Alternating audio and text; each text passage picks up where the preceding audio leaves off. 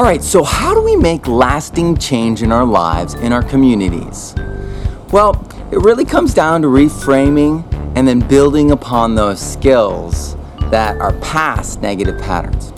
And that comes from addressing our fight or flight tendencies, really. So we have these negative patterns and we tend to want to fight them or just abandon them and adopt new ones. And a lot of times we think fighting them is the best way to go about it. How many of you know someone, or how many of you yourself have quit cigarettes? It's surprisingly a lot of us.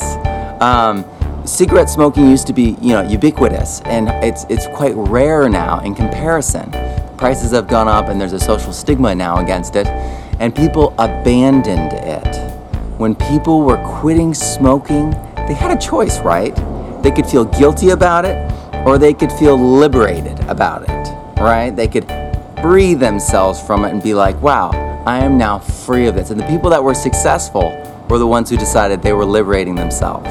And the ones that felt guilty were the ones that kept going back and had that reoccurring thing where they would quit and go back.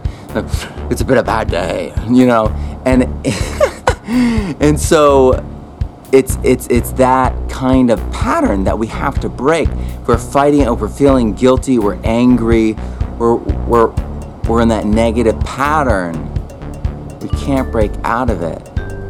But when we're in this liberation pattern, where we're excited about what will be, we're visualizing the benefits that we'll be getting, it changes it. So how does this apply to our community, Matt? Well, this applies really perfectly, because think about this. How many of you have gotten in an argument with someone on Facebook? Oh, it's a few of you? Oh, okay. Well, when we talk to someone else and we point out their negative behaviors in a way that makes them feel guilty, right? Or their negative patterns, or they're just mistaken patterns, or, not as beneficial patterns. Most of the time, it's people arguing about different things that are, good, better, best. The original person talking, is trying to do a good job, good intentions. The other person's like, no, this is wrong. This is what's better, right? And often, neither party gets around to talking about what's best for their situation. And when we do that, it changes everything, doesn't it? So we need to get past this whole thing where we're arguing with each other on Facebook. We're making each other feel guilty. And instead, what we need to do is invite people to liberation. And what pattern is that? Well, it's syntropic. It's love, actually. Love is life creating. That's why we always get love and sex mixed up. And, let's take that inappropriate thing that is attached to sex in our society, and let's just let that go and instead replace it, right? Abandon that and replace it with some serious reverence, because, sex is powerful. This fruit on this tree, the pollinators, all the animals, all the people, we're all here because of it. So that creative power, that syntropic power that's everywhere, we need to respect and ramp up. Maybe not in our own lives. Maybe it needs to be in our garden. We need to get that syntropy, that love, that creation pattern to explode. And maybe it's the way we talk to people. We need to be more loving and also lead with liberation. What does that mean? What does that mean, Matt? Lead with love and liberation. Well, that would mean, let's go back to the smoking. Let's talk about all the benefits. Man, how much money you'd be saving if you just quit smoking cigarettes. Wow, that could be incredible. Have you ever, thought about not watering your garden and still getting the same yields or better? How much are you paying for that fertilizer? Have you ever thought about what it would be like to not drive that tractor, and not have to do, all those trips with those toxins and not have to worry about that? If we lead with the benefit and especially if we ask, right?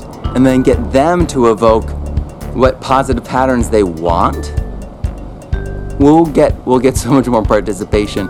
We'll get more people wanting to change, wanting to abandon the patterns of the past, of the old story, right? As Charles Eisenstein says, the negative patterns that are holding us back, maybe they're good patterns, maybe they're good intention patterns, but there's better, there's best waiting. So if we want to make lasting change, we need to abandon negative patterns. We don't let go of the things we want. Instead, we align ourselves to the best things that we want. We point ourselves towards the things we desire, and we express that, and we say where we're going, and we invite everyone with us, because there's no better place to go that we know of, and we're open to find new places or better places or adaptations for that place.